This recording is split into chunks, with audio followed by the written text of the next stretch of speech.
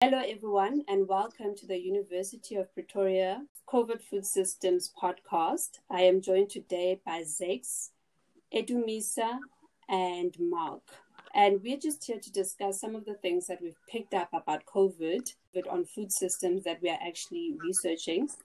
This is part of a bigger group or a bigger research project by IDRC, and we are part of the SA team. I'll just give everyone a bit of time to introduce themselves and tell us something interesting about themselves. Over to you, Zakes. Thank you very much for the opportunity to share my preliminary findings on the study. My name is Zakes Hlatshwayo, and my basic focus was on agri-parks in the Gauteng province, looking at Sebokeng, Sidibeng, and the western area, looking at the impacts of COVID-19 on both the farmers, the farm workers, and other various actors within the sector. And thank you so much, Zakes. And Edumisa, what were you focusing on? Hi, my name is Edumisa Makhonco, and my focus has been on the street traders in Johannesburg CBD and in Ivory Park and how COVID-19 has impacted them and their businesses. Okay. Yeah, so basically how things have changed now. Thank you. So you are more interested in the informal trade, so to speak. Yes. All right. And then Marc, can you give us a brief explanation of what your focus is? Yeah, I'm Marc Wegerif. I lecture in development studies at University of Pretoria, and I'm part of this study on the impact of COVID-19 and the regulations around COVID-19 on food systems. I focus mostly on interviewing various farmers, especially those in the fresh produce trade, and most of them have been in Gauteng and a few in Limpopo province.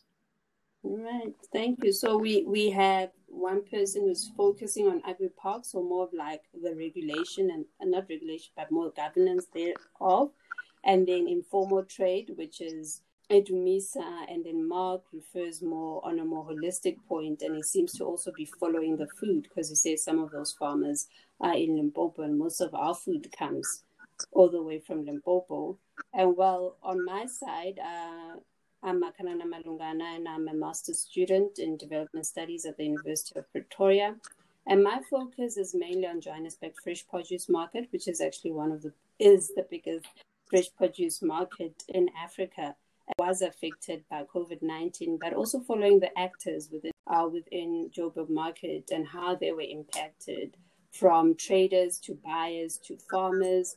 I've conducted quite a couple of interviews. So back to Edumisa, what were the interesting things that you picked up during your preliminary? I'd like to also express that these are just initial findings, and we are here to supplement or corroborate what we've picked up so far. Edumisa? What was interesting for me mostly during my preliminary research was that a lot of women seemed to be marginalized when it comes to COVID-19. Because some women I met, a woman that I met in the streets of Johannesburg who was a trader, she had her little daughter, maybe around ages of 3 to 5, somewhere there, who she was with at her station. She said something interesting, that she used to go with her daughter to the Johannesburg fresh produce market when she goes and stalks every morning her fresh produce. And now she couldn't go with her daughter anymore because COVID regulations didn't allow for children to go. And also since the schools were closed. So for me, it gave me a light as to a lot of women have been put aside due to COVID regulations, and some of the regulations that we had in South Africa had most impacts towards the woman and how they try and navigate society.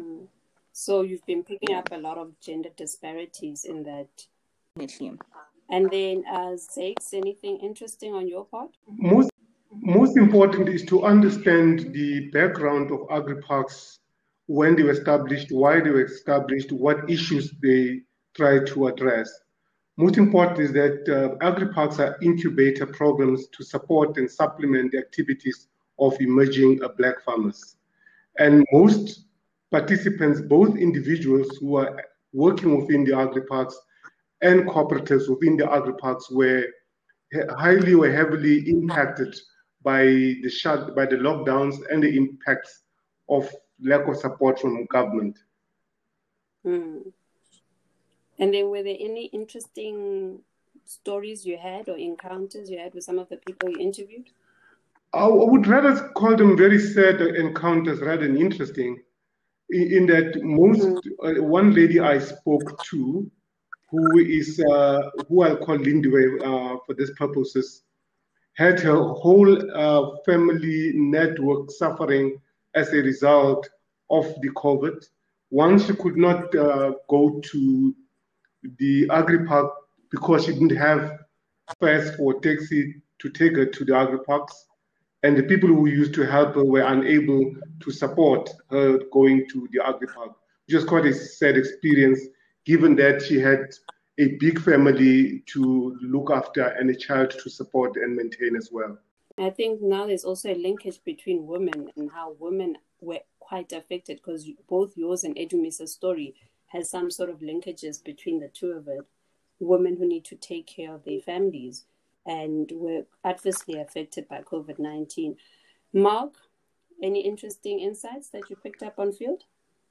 Well, I think that talking to different farmers, there has been very different kinds of impacts. So one can talk to some farmers who say they've done well out of COVID and demand for their produce has actually increased. And then talk to other farmers who've been devastated and because their markets have completely collapsed. So looking at those differentiated impacts, I think, is important and interesting. And some of what we see coming through, of course, farmers who were supplying, like the restaurant and hotel and events industry, have really suffered because restaurants, hotels shut, large events basically stopped. So they've really suffered. Others who've been supplying for home use, especially sort of more upmarket, like some organic farmers I've spoken to who supply sort of more, upper end sort of the market, seem to have done quite well. And it partly seems to be because people staying at home, instead of going out to restaurants, they're buying food and cooking better meals at home. And then there's farmers that I've spoken to who talk about the general decline in the demand. And those seem to be ones who are focusing on a sort of lower end of the market, poorer kind of clients, where we're seeing that people just, due to job losses and so on, and income losses, just don't have the money to buy anymore. Now, the farmers who have lost out, and even in some cases had to retrench workers, or some who've carried on trying to pay workers, but they're not getting the income to be able to afford that. What's interesting is that all the ones we've spoken to who have applied for COVID-19 relief assistance have basically not got it. There have been some ad hoc bits of UIF, but it's been very limited and nowhere near meeting the need, and it's been inconsistent. So the government support also seems to be failing those farmers who have been severely negatively affected. I think your conversation about demand is also quite an interesting take, because one thing that I also picked up during my research is this popcorning or mushrooming of home delivery services, because now demand has changed quite substantially.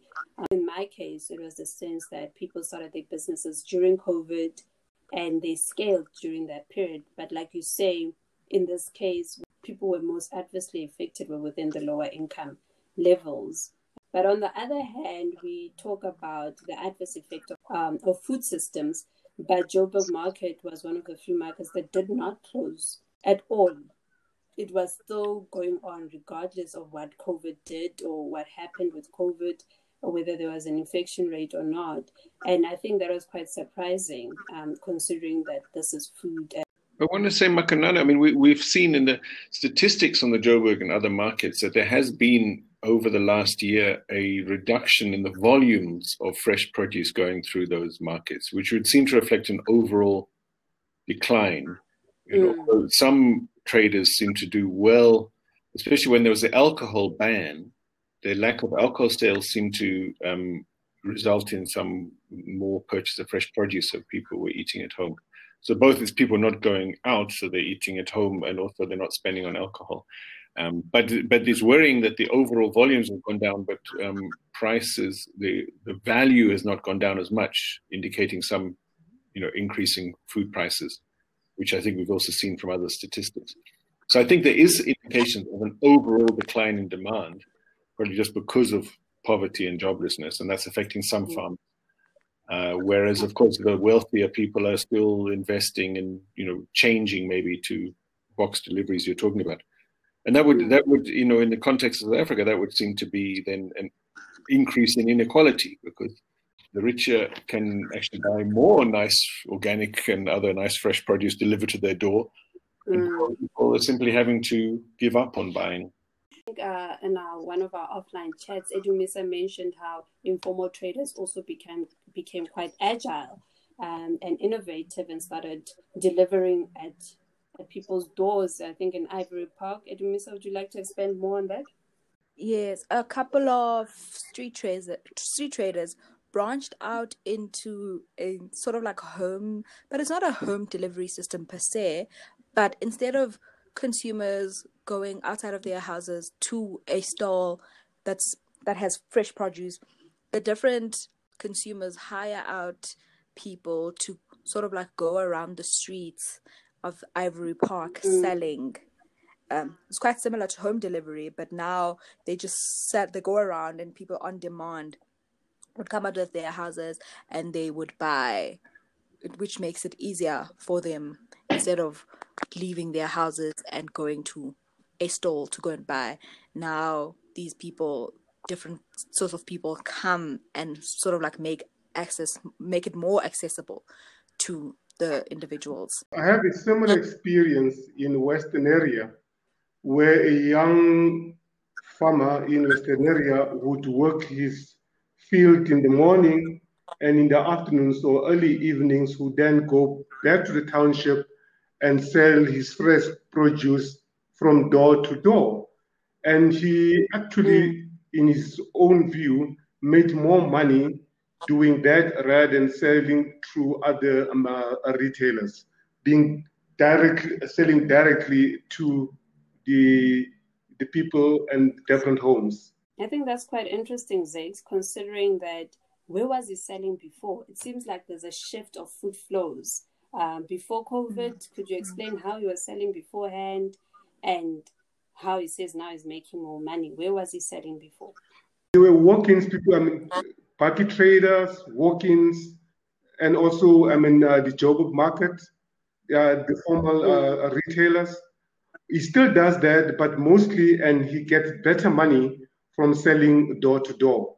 Marc, I heard you had something else to say, and I think we had a bit of a clash in there. Would you like to elaborate further? I was just trying to be clear. I think what Edu was talking about is door-to-door sales. People go like trolleys selling door-to-door. And I think it's the same as the story Zakes was talking about. So I think we've come across a number of different ways in which people are doing farmers are doing more direct selling. Or even if they were doing that before, like in the case Zakes was talking about, that side of it is increased. And I think the urban farmers we spoke to also indicated something like that. I think the question is what future implications does it have or hold? Would we see a growth in those forms of transactions that is after COVID, or would people, return to the old normal? I think I'll be very interested to, go out and, and tease that out from the various seminar informants that I'll be talking to. What is quite interesting in this bit is that, now we have this mass vaccination rollout coming in now, and that perhaps there might be less people at home to go pick up home deliveries, and with mass immunity, people might just go back to work, or whether this is a core behavioral change amongst consumers. They will just continue buying like this. Marc, do you have any thoughts on that? Well, what remains as a locked-in change is what's going to be interesting. I think that, especially for middle and upper class consumers, ordering online and having delivery to the door is a trend that has been happening more anyway before COVID. So I think COVID is accelerating that. And so it's likely that we're going to see more of that. Certainly talking to one farmer in particular, or actually a few, who indicated that they'd been selling through these people who do the box schemes. I think one thing to keep in mind is that quite a lot of people started getting into that space, and some have succeeded and some haven't. So it's not every new venture that will succeed, but some are going to succeed, I think. And I think we will see more of that. The question then becomes who gains out of that? Is it the eater of the food at the end of the day who's gaining? Are farmers gaining, or are they losing? And I think that's the sort of thing we need to look at as we continue with the research. And how this changes food accessibility and food flows within Gauteng? Does this make this a more accessible, equitable food distribution system going forward? Because then, let's consider townships such as Ivory Park that beforehand you maybe need to take a taxi to go buy some produce, or you needed to spend extra money. And then in this case, when people come straight to your door, it might just increase your accessibility.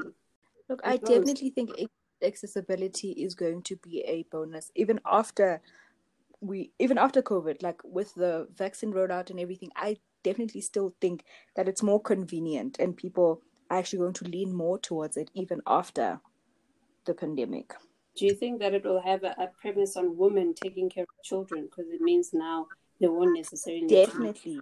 Yes, I generally think so. As part of a food security project, a lot of companies want to create meals that are quicker to cook and whatever for time and convenience for different women to be able to also take care of their children in the household. So this could also add to something like that, where now it's lesser time. You don't have to catch a taxi and go to the nearest CBD to buy your vegetables if there are people who can go door to door and sell you vegetables. So you having more time to take care of the family and less time to preparing the food. Quite positive things out of this, but it also I think depends on the what's supported and what interventions are made as well. To say, well, how could we build on the best aspects of some of the new trends and avoid some of the negative aspects. Are there any closing words? We have a minute and 30 seconds left. Let's start off with Marc. Yeah, I think I more or less said it. Let's keep on looking at what is happening, what changes lock in, and who's benefiting or not.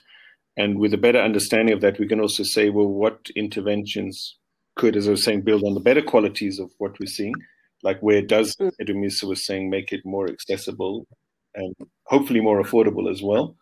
Yes. But let's also look out for the risks and those who have been losing out and make sure that there is. Was looking at the losers and winners, but the question is, what are the implications for either of the parties? So involved parties. Yes. And Edumisa?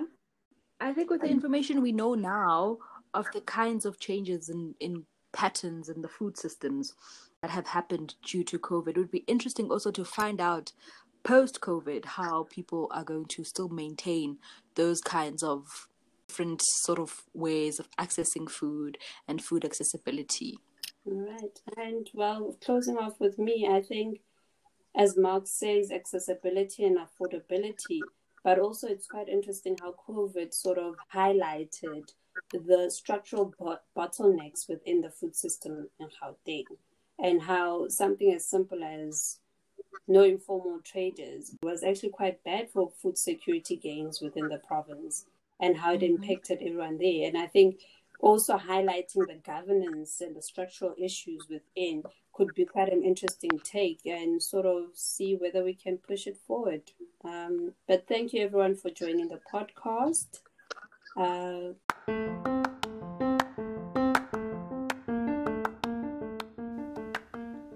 Thank you so much for joining us. We really appreciate you. Next time, we will focus on street traders selling fresh produce and how they have been affected and responded to COVID-19.